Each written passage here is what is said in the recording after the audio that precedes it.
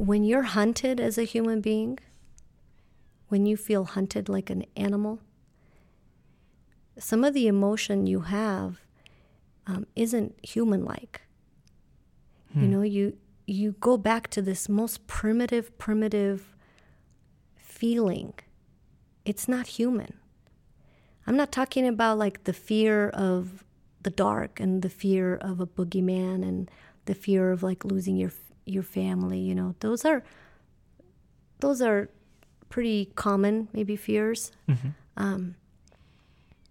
But when you're hunted, when you feel being hunted, for whatever reason, it doesn't even matter if it's religious or ethnic or whatever. It all comes down to that same primitive animal low frequency. Like, and the emotions there, they're not human. They're not supposed to be part of the human experience. That's why we are that's probably civilized. The base level, and then human and whatever humans are, they have, through the evolutionary process, has built our levels on top. That's why we have the prefrontal cortex. That's like where you as a human really, that's your personality, that's where rationality, that's where it all comes in. Then you have the mammalian brain, and then you get down to the reptilian brain. And I don't know how accurate those terms actually are for describing what you're saying, but my sense is that the brain is it's building, and certain things get de-emphasized as other processes come into play. So when you're in a situation like you just described, you're actually being hunted. Those emotions are ancient, because that's probably what it felt like to be a pre-hominid, pre-human thing, and we just were somehow emerged out of that as a species. And there's no room for those emotions in a civilized setting. Yeah. That's why a lot of people will go silent or go within and internalize their trauma and their experience. Is there's not a language for it. And most of it even is so unbelievable that it is difficult to express. So yeah, that base low. So, you know, we pride ourselves as a society.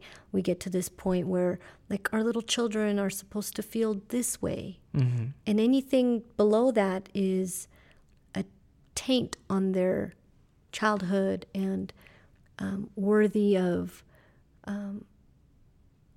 coddling, worthy of like treatment and nursing and healing. You know, there's a standard. Yeah. And every society is different. Like you go to some societies and that standard's way down here. Like 6-year-olds are working and hunting and providing. They don't get therapy for that. Yeah. But when society collapses and when there's war and when there's we're barbaric and there's ethnic killing, that whole standard of the emotional development, especially for children of war and children of these conflicts, that just goes away. There's no low. And so the experience, it drops with that, you know, that the most lowest existence for humanity is when society dissolves and order and safety. And that happens to, you know, a lot of people who are escaping atrocities. And like I said, if they're being hunted, if they're feeling that threat on their life, and it's a pure threat from another human being on your life.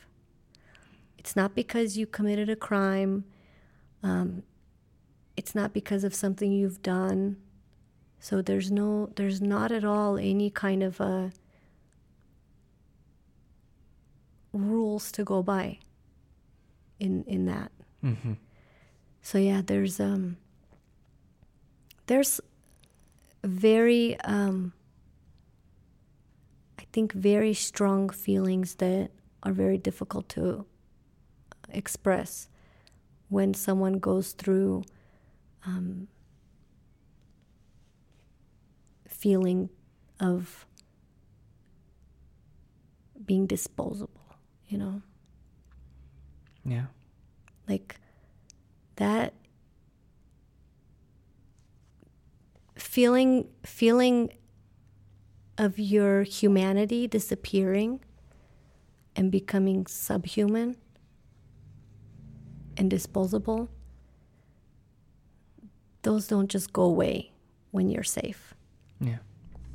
They don't just like, you don't just land here and the Statue of Liberty waves at you and you all of a sudden are upgraded with like human 2.0 or whatever. Like all of your experiences disappear. Yeah. Yeah. No. You don't. Feeling subhuman stays with you. That is your trauma.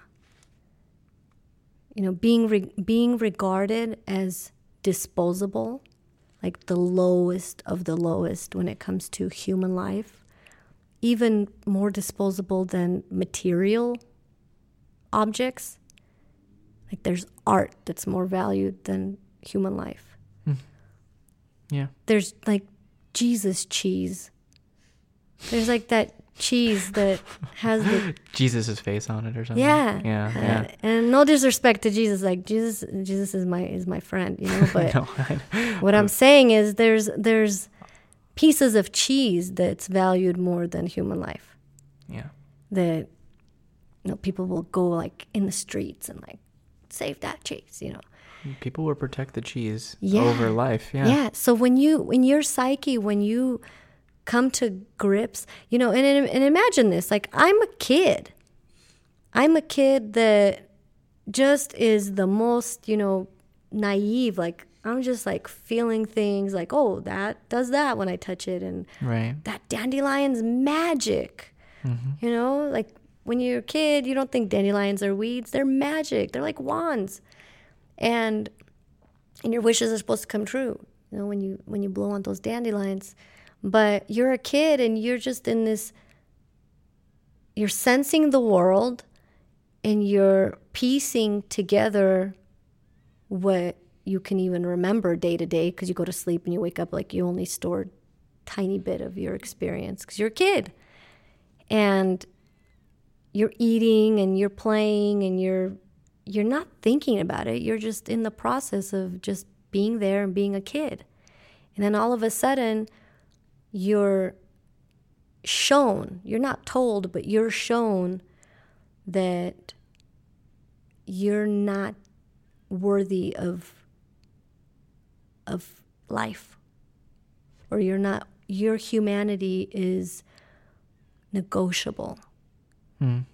Or maybe you don't understand your own humanity, but you can see these adult people in your life, they're shook.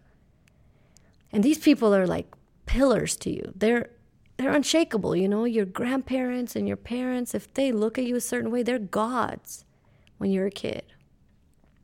And when you see the adults shook, and when you see that they're like becoming smaller and dimmer and fearful and hiding and minimizing themselves, minimizing their humanity, their wholeness, then you just learn naturally that, oh, okay, we're those people. We're disposable. We're the disposables. No one has to tell you. And then you see that because you become homeless and no one cares. And your family members are slaughtered, and that's normal. That's like normalized.